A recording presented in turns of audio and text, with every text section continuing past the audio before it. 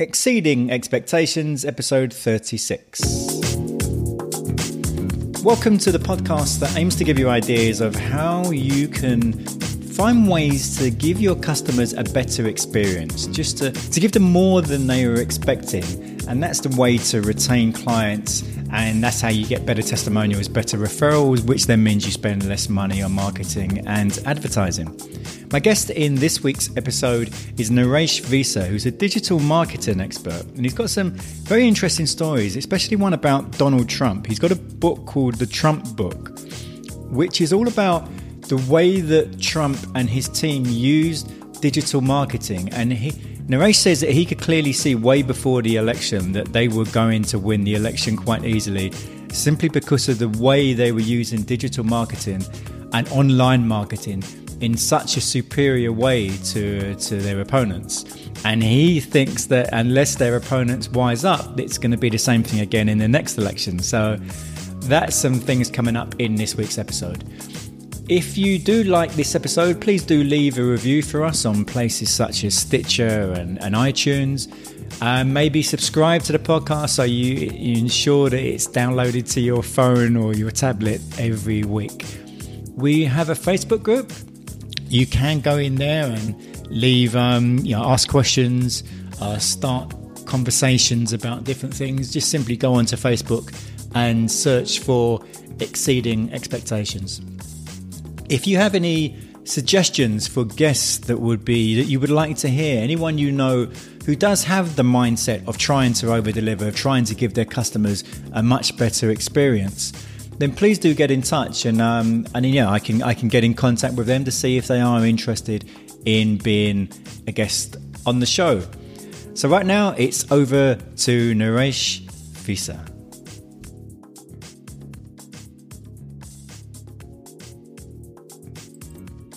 This week's edition of Exceeding Expectations, my guest is Naresh Visa. Did I pronounce that correctly? Yes, Naresh Visa.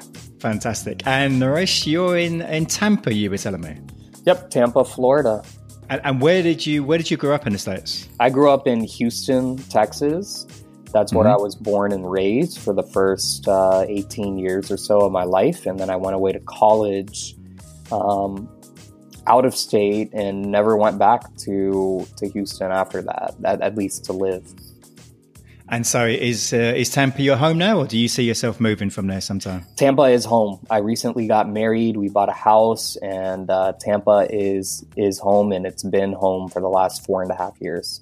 So you mentioned about when you, after you left Houston and then you went to university and so on. And so tell me a little bit about your journey into kind of entrepreneurship. Well, when I was in high school, that's when I gained an interest in entrepreneurship. I actually took a course, and most high schools don't offer courses like this, but it was a course on Donald Trump and his show, The Apprentice. And that was my first introduction into business and entrepreneurship. Because in high school, you're, at least here in the United States, it's mostly the generic English, math, physics, chemistry, etc. This course kind of opened my eyes into the business opportunities that are available. And it also made me understand how the wealthy people I knew, my friends, some of my friends' parents, for example, or my classmates' parents, how they built their wealth. And it was not by working at a full-time job somewhere. It was because they went out on their own, started some kind of business, whether it was a law firm or an accounting firm, CPA, oil and gas. I grew up in Houston, as I said, which is heavy oil and gas. That's how they became wealthy. So that's when entrepreneurship kind of piqued my interest, to say, but I never really knew how to get involved in it. I studied it, I learned it, I followed it. And then when I went off to college, I even lived on a floor full of, it was a special, what they called a learning community, full of entrepreneurs, people who had the same interests that I had. So again, studied it, learned it, was involved with it, had friends who tried to get into it. Then around when I was about 19 years old, I guess you can say that's when I, without even knowing it, started my first business. So I was working at a radio station, or interning at a radio station during the summer between my freshman and sophomore year, or sophomore years. And at the end of my term, the radio station asked me to continue working while I went to school. And the radio station was based in Texas. I went to school in New York. And so I thought it was, back then it was 2008, and it was, I thought that would be a little challenging, juggling school and being out of state. But that ended up turning into a career in radio, which turned into a service that I offered in podcasting, which is now 11 years later. We produce and manage more than 20 different podcasts, whether it's getting them up and running, managing them, producing them, consulting with podcasts, etc. But back in when I was, like I said, 19 years old, I was just I enjoyed what I was doing. I had a great opportunity to make some money on the side while I was going to school. It was good money, especially for my age. And then as I started getting into the nitty gritty of that, I said, well, I have one client. Why don't I try to get 5 clients? Why just stick with this one radio station? I should go to other radio stations and see if I can do the same thing for them. And that was my first foray into entrepreneurship. All those previous years, I just kind of studied it. Nothing really clicked. And then when I finally built up a skill set, I was able to promote and market my services and secure business. And then once I was able to do that, I was able to grow my business and start offering more services, even services that I wasn't able to do. I was able to hire people and grow what is now Krish Media and Marketing. And so when in those early days that you were doing radio, what was it that you particularly enjoyed about it? Well, I was always interested in becoming a sports broadcaster as a kid, middle schooler, high schooler. I got great experience in high school being an editor of the school newspaper, also broadcasting many of the sports games, whether it was the high school football games, the high school basketball games. So I always wanted to work in broadcasting, whether it was television, radio, maybe even print. So one of my majors in college was broadcast and digital journalism. At the time, journalism was going digital. So I didn't really know what the digital aspect of it meant. Now, 11 years later, it's all digital. It's all digital journalism. But at the time, I was extremely interested in broadcasting and in radio reporting, TV reporting, like I said, not just in front of the camera, but behind the scenes as well, as a director, producer, editor, etc.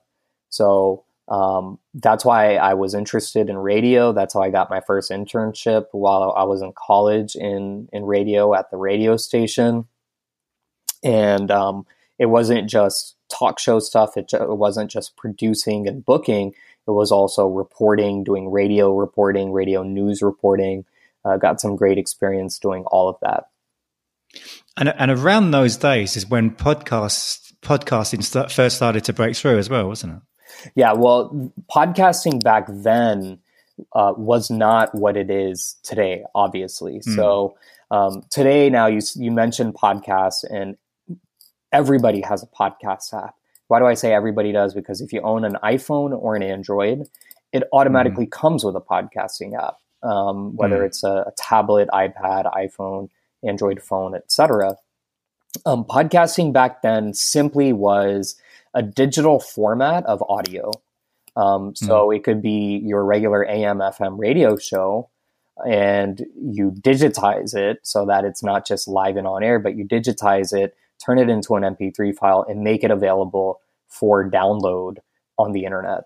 That's the basic definition of podcasting. And that's what it was back then. There was no TuneIn or Stitcher or SoundCloud. or Spotify or iHeartRadio. Maybe iHeartRadio was around, but it obviously wasn't as ubiquitous as it was back then. So to go back, a podcast is simply a program. It could even be music made available in digital format for download over the internet. And that's what podcasting was back in 2008 and 2009 when I was getting started. Did you find podcasts appealing back then? Well, I actually didn't. To me, a podcast was just a term for a file. That's really all it was. And it's largely because the generation I grew up in was different from the generation, say, that my parents grew up in. My parents had no interest in getting an audio file online. They probably still listened to AM/FM radio, whereas in my case, it was easier to listen on my computer at the time because the iPhone wasn't as ubiquitous back then and smartphones weren't as ubiquitous back then. But like I said, it was easier to just listen on my computer to a podcast, maybe while I was working or just surfing the internet or whatnot. But it wasn't until about 2011 when I was in graduate school that a company found me on LinkedIn and recruited me, interviewed me, and asked me to essentially consult with them on launching a podcasting division for their general publishing company. And I didn't know much about podcasting. And I even told them, I said, I don't think I'm qualified for the job. And they said, look, this is a new thing. No one's qualified for the job, but based on your background in radio, your background in business and finance, given that they were a financial publisher, they thought that I was a good fit.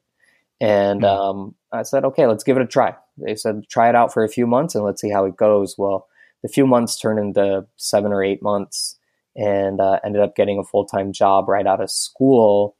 And I like to say that the rest is history because I essentially left behind corporatism. I left behind the idea of getting a job in banking or in management consulting, which is what I went to graduate school for, and pursued more entrepreneurial ventures thanks to podcasting.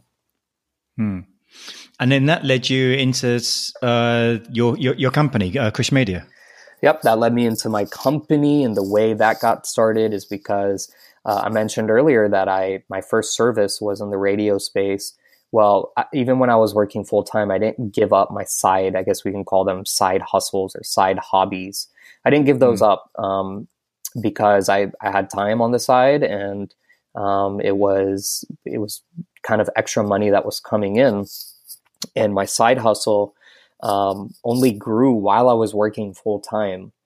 It's weird how that works, but it just happened to grow while I was working full time. And then when I left my employer, from day one, or within 1 month of leaving my employer, it's like I gave myself a 20% raise.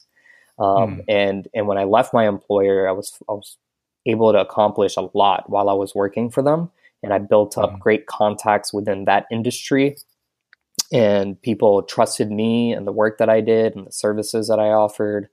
So that's partly why within 1 month I gave myself a 20% raise going out on my own. And I was able to offer not just the podcasting services, but the other stuff that I learned, the other online and digital and marketing skills that I learned during that full-time job. I was able to apply those to my business, and that's how my business has been running ever since. So it's Krish Media and Marketing. We're a full service. Now it's a full service technology agency. At the time, it started out just offering a few online and digital marketing services, including podcasting. Now we're full service. We do web development, technology development, app development, design, copywriting, affiliate marketing, SEO, PPC, you name it. If you go to krishmediamarketing.com, you can see all the services that we offer. And it's something that I've built up over the past 6 years, like I said. So in the 6 years since you've been doing that, how do you think the industry has changed? How has marketing changed in the last 6 years? Well, it's definitely, it's continuing to change, and marketing will continue to change as we move forward. Marketing 10 years ago is nothing like marketing today. 10 years ago, Twitter was just coming up. It was around, but it was just coming up. 10 years ago, Uber wasn't around. Snapchat was not around. Snapchat was not even an idea. Lyft was not around. So the way you market, it's constantly evolving. Traditionally, we think of mailers, snail mail. We think of billboard advertising. We think of newspaper ads. All those are pretty much dying. I don't want to say dead, but they're dying. And so the new media, the new way of marketing, if you just look at the data and the numbers, more and more people, not just within the United States, but globally, are switching to smartphones. They have access to the internet. So that's become for better or for worse, that's become the channel and the medium where you get your highest rate of return on investment. So technology has changed the game. And that's why I said I now have a technology agency instead of a marketing agency, because marketing and technology have merged. There's really not much of a distinction between the two. Technology is marketing and marketing is technology. So there's a lot happening right now, and there's going to continue to be a lot more happening as we move forward. And I can tell you the biggest changes I've seen since, let's say, 2008, 2009, when I got started, to where I am today, is, again, the technology has improved. The processes have become more efficient. Because of technology, the cost of doing business, the cost of starting a business, the cost of conducting business, all of that has gone down. And it's partly how I was able to grow Krish Media and Marketing. Krish Media and Marketing would not, if what we're doing right now would not have been possible 10 years ago because of lack of outsourcing, lack of availability of talent, lack of just general resources, of knowledge. Knowledge is another important thing. But technology has made it all easier. And on the marketing side, you can now track everything. Big data has become a big part of every business, really. And it's easier to track that data, to capture data, to engage with that data. So I've given you several different examples, but marketing has really, really changed in the last 10 years, and it's going to continue to change within the next 10 years. And so in the next 10 years, where do you see it going? What do you think might happen? Well, it's certainly going to continue to digitize in every facet possible. So I think this is more of like a broad economics discussion more than a marketing discussion. I think we're going to see, because of technology, we're going to see some players increase their margins, because now you can essentially automate so many of your processes. You can now automate or outsource so many functions previously where you had to hire somebody in-house full-time. And so we're going to see major changes, I think, to not just the U.S. economy, but to the global economy as a whole. I think the U.S. economy will end up getting hurt a little bit more because the U.S. is known to be outsourcers, whereas countries like India and the Philippines are known to thrive as a result of the outsourcing. They're the ones that the work is being outsourced there, so they're becoming richer. And we've seen that from my home country of India, during the .com and post.com, when it comes to technology, and now when it comes to marketing. So digitization is huge. Outsourcing is huge. It's going to continue to, those skills are going to continue to become hot commodities, and they're, I think, going to continue to be outsourced for much cheaper, for essentially nickels on the dollar. And then on top of that, when it comes to marketing spend, it's all about return on investment. So I think companies, because they're able to track better, or individuals are able to track their campaigns better, they're going to be a lot more selective. Previously, they could probably put some money here, put some money there, stick to some kind of marketing budget. I think the concept of a marketing budget is almost down the drain, because you can now track that ROI. And so the budget can be unlimited if the ROI is unlimited, or the budget could be non-existent as well. So That's where we're going with marketing. I think everything's going to be digitized, whether you're a mom and pop restaurant trying to get business, trying to get more customers, which can be through Yelp, which can be through Google reviews, or which can be through having good search engine optimization, SEO, running online promotions, Facebook ads, etc. None of this was happening 10 years ago. I mean, none of it was happening within the physical business space 10 years ago. But now everything's becoming competitive, and the people who aren't going digital, the people who aren't adapting to 2019 and the 21st century are the ones who are being left behind. Before we started recording, you were telling me about you've written quite a few books. Was it 5 books you've written? Yep, 5 books to date.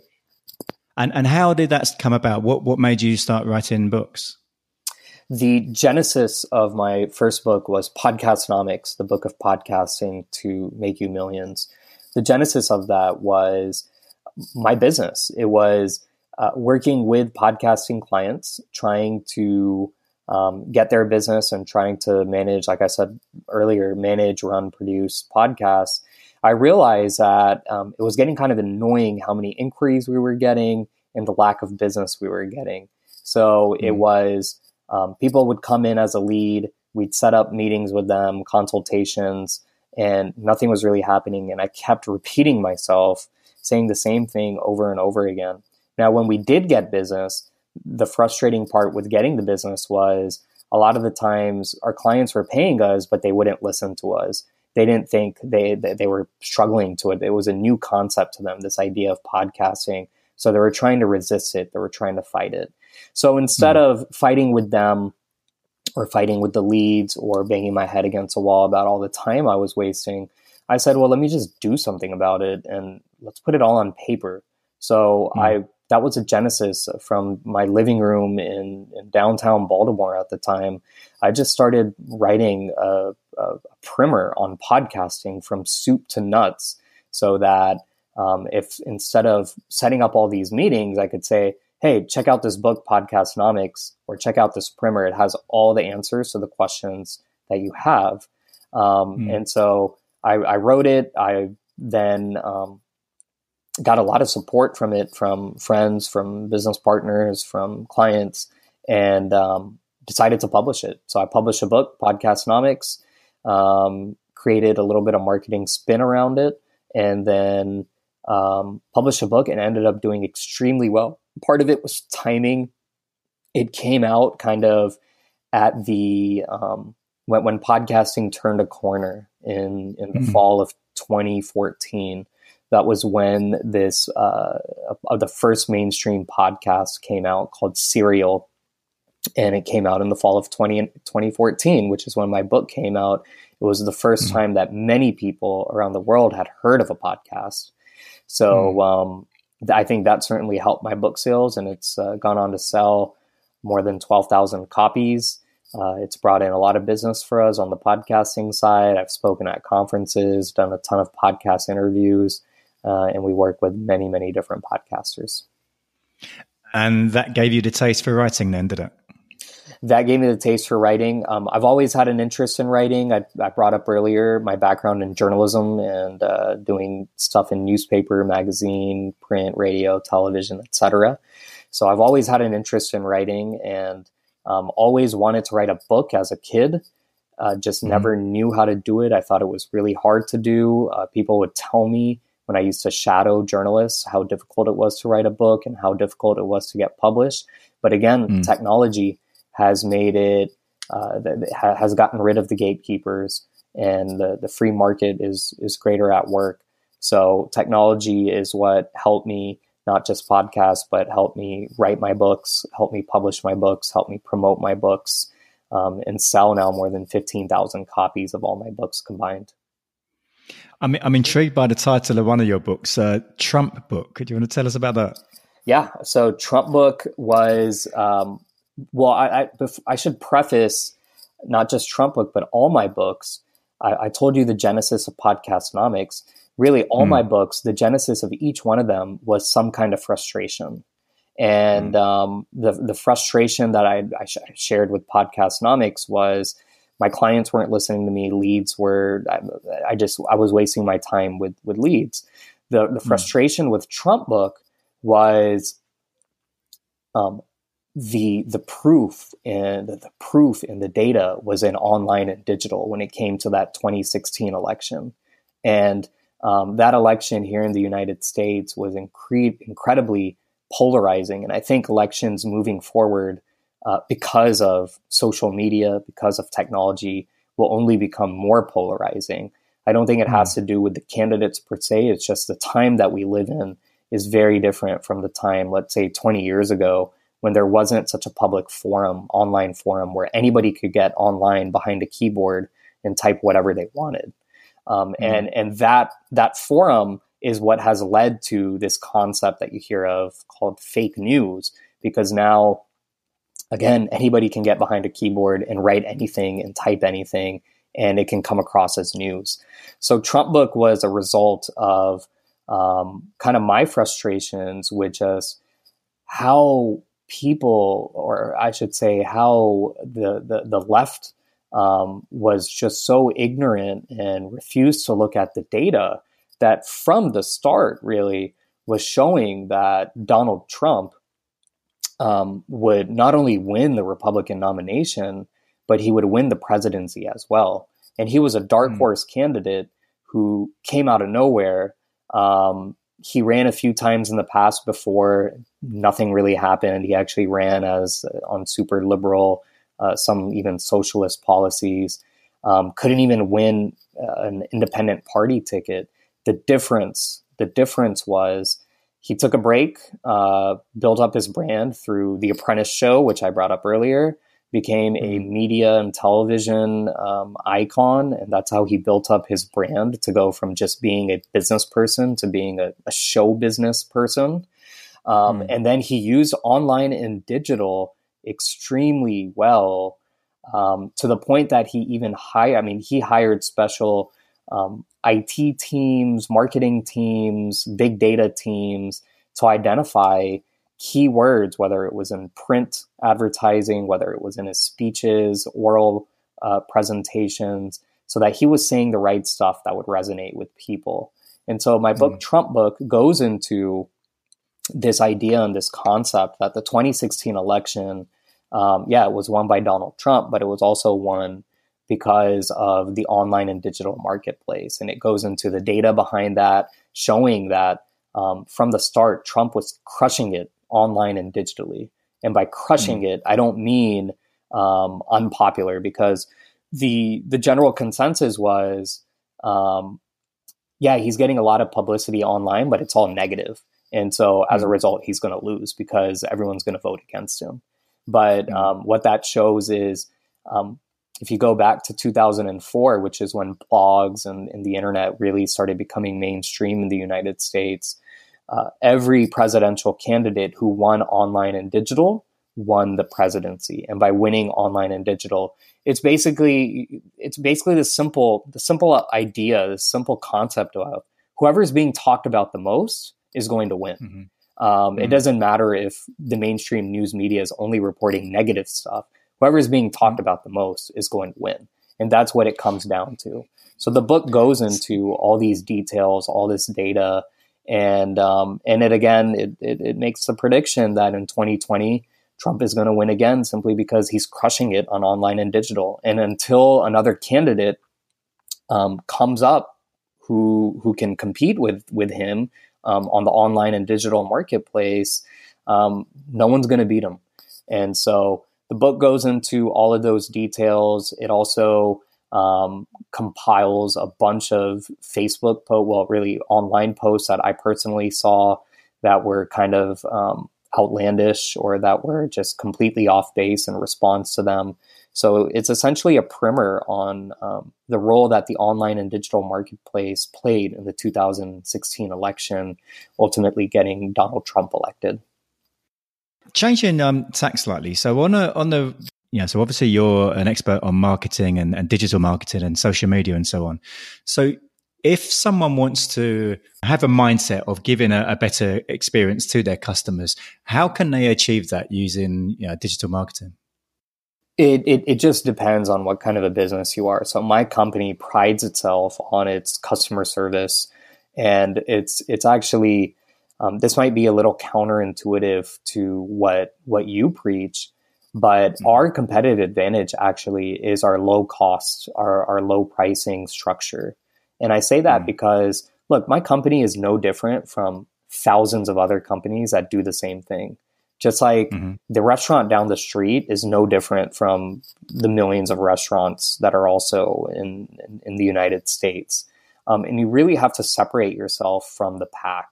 And so when I started my company, the business strategy was different from what it is today. The business strategy when I started was high cost. It was, if you want my services, this is my background. This is who I am. This is the experience I have. And if you want to talk to me, if you want my services, it's going to cost this crazy retainer amount per month. And that ended up actually hurting me because many clients, not all of them, but a few of the clients felt like no matter how much we delivered for them, it was not enough because they themselves didn't know how to quantify the services that we were doing. And so it all came to a heed when we got into a lawsuit with a client, and I said, I'm going to have to change the way that I do business because whether it was the lawsuit or whether it was losing clients, it came down to your prices are too expensive. We're looking to cut costs. And so that's when I changed my model.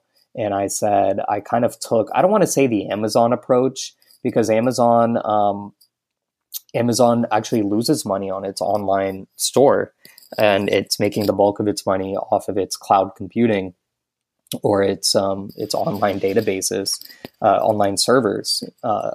So what we do is we're essentially bringing in clients. And as a businessman, of course, I want to make money and I make sure that I make money on every deal that I do. But we try to charge less than what our competition is charging so that our clients essentially won't leave us for price and they will pick us because of price. And then the service has always been excellent, very timely, really good, high quality services that we offer. Again, you can go to krishmediamarketing.com to check out everything. But we've been able to keep our retention rate extremely high because of our low cost, high quality services. It's rare that anybody leaves us. I can't even remember the last time somebody left us over the last 4 years. And then kind of going back to the Amazon model, we have some services where we get people in through the door and it's somewhat low margin. I make a little bit of money personally, but it's really on the back end where we make the real money. So once we get clients on retainer, once we get clients doing big projects like online reputation management or search engine optimization or full service podcasting, once we start doing that, then our margin goes up tremendously. But again, we still keep our rates as affordable and as competitive as possible. So I think I've found that happy medium between charging the right price and trying to keep all the clients and customers happy. And so business has kind of recycled itself. I want to say it's somewhat automated. We came out with a referral program where we give our clients discounts if they refer business to us. We pay out commissions if they refer business to us. And all of our clients have tens or hundreds, or in some cases, thousands of clients of their own. So like I said, the business has kind of recycled itself and it's been able to sustain itself and grow over the past few years. And so would you say that in any of the different things that you're doing, the services that you're offering, that you are offering people things that they didn't expect, an experience they didn't expect? Yeah, absolutely. So a lot of people come in through referral. These are people who I've never met personally. The bulk of our business is people who I've never met personally, but they come in through referral because somebody else highly recommended us. And a lot has to do with the philosophy that I carry, the philosophy that I have, which is I don't do anything that I do for the money. This idea that you have to always be money conscious and just do everything for the money. It doesn't really tie into entrepreneurship. Mark Zuckerberg did not start Facebook because he wanted to make $1 billion. He simply started it because he saw a problem. He thought connectivity was so important between people, and there was no way to do it digitally. And so he just did it for fun. Bill Gates did not start Microsoft because he wanted to make $1 billion. He started it again because he read an article in a magazine and got some ideas and went to a mentor and shared those ideas with him and said, I think there's a real opportunity to do something here. Steve Jobs, same thing. He felt like the computer at the time was incredibly immobile. It was large. It was difficult to use. And he wanted to make it easier because he felt like a computer could do so much for people. And we all know what we do with computers and with iPhones now. So it's money has never been the motivating factor. In fact, if money was the motivating factor, I would have stayed full time. I would have stayed in corporate, had a stable salary, known exactly what I was getting paid every 2 weeks, and just done that, which is what probably most people feel comfortable doing. But entrepreneurship, it's not like I told you that I gave myself a 20% raise when I left my full-time job. But what I didn't tell you was there were some years in between where I was worried. I was worried for my future. I was worried about paying rent. I was worried that I would have to go back and get a full-time job. And at the end of the day, it was not a money thing. It was an ego thing. It was that I was a failure. I gave it a try. It would be embarrassing to go back. It would be hard to convince employers to come back after being out on my own.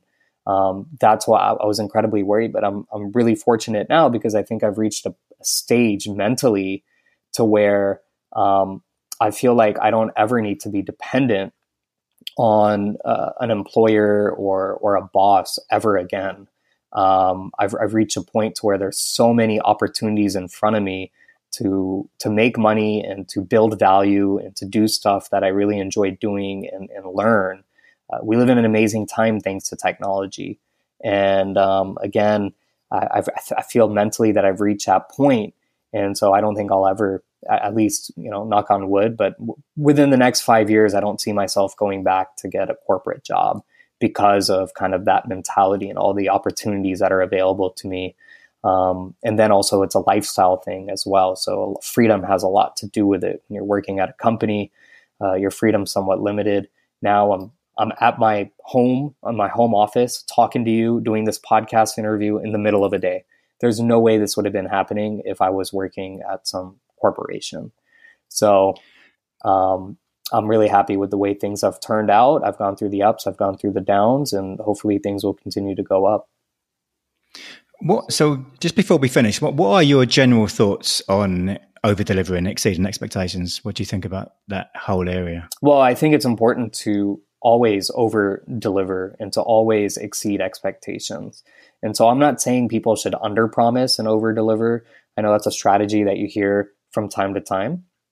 But I think if you're going to make a promise, you should certainly maintain that promise. And when you deliver, you should certainly try to over-deliver and give more than what you can. And certainly at Krish Media and Marketing, we try to do that. I try to do that personally, even when it's not business related. If it's something non-business, personally, I try to, it's a philosophy that I live by. And I brought up earlier about philosophy, about money. And I should just say, I reiterate, like, it's almost just, you have to have this strong-willed, somewhat stubborn mindset of believe in yourself, believe in the work that you do, be honest, don't rip people off, and the business is going to come. And that's what's happened in my case. It's not going to come immediately. No business is going to take off immediately. It takes time. And even if it does take off, there are going to be problems. There are going to be corrections. There are going to be down years. And you have to be ready for that. So always be hustling, prepare for the worst. And like you said, continue to exceed expectations. You don't want to compromise yourself. Your name and your word is all that you have. If my name and my word, for whatever reason, just kind of went down the drain and I developed a poor reputation for myself, I mean, that's the end of me socially. That's the end of me personally. That's the end of me professionally. That's the end of my business. It's the end of a lot of stuff. So keep all that in mind and just be a good person. Be humble, be honest. Don't rip people off, and good things should happen. You just have to trust in that. So if people want to find out more about you, Naresh, where should they go to? Go to krishmediamarketing.com, KRISH mediamarketing.com. Also go to nareshvissa.com. That's my first name and last name. Get on my mailing list there. If you get on my mailing list, we talked about a couple of my books, Podcastnomics, 50 Shades Marketing, and Trump Book. Go on my site, get on my mailing list, shoot me a note through there, send me an email, and tell me which book you want, and I'll send you a free copy to your listeners if they reach out. I'll send them a free audiobook version of whatever they want, and a Kindle version as well. Well, that's a really kind offer, Naresh. Well, thank you for your time. It's been a pleasure speaking with you. All right, it's been a pleasure, Tony. Talk to you soon. Next week, episode 37 is with Adrian Shepherd, who's an English guy who grew up in Southeast Asia and has lived in Asia for most of his life. He's now currently living in Japan. And he's had a fascinating story. He, like another previous guest, was caught up in the massive tsunami in mid-2000s, which really changed his life. He's built 3 businesses in his time. He's almost gone bankrupt twice, nearly died from drowning a couple of times. So that's next week with Adrian Shepherd. Hope you've enjoyed this week's show. Please do leave a review, join the Facebook group, Exceeding Expectations, and I hope you have a fantastic week. See you next week.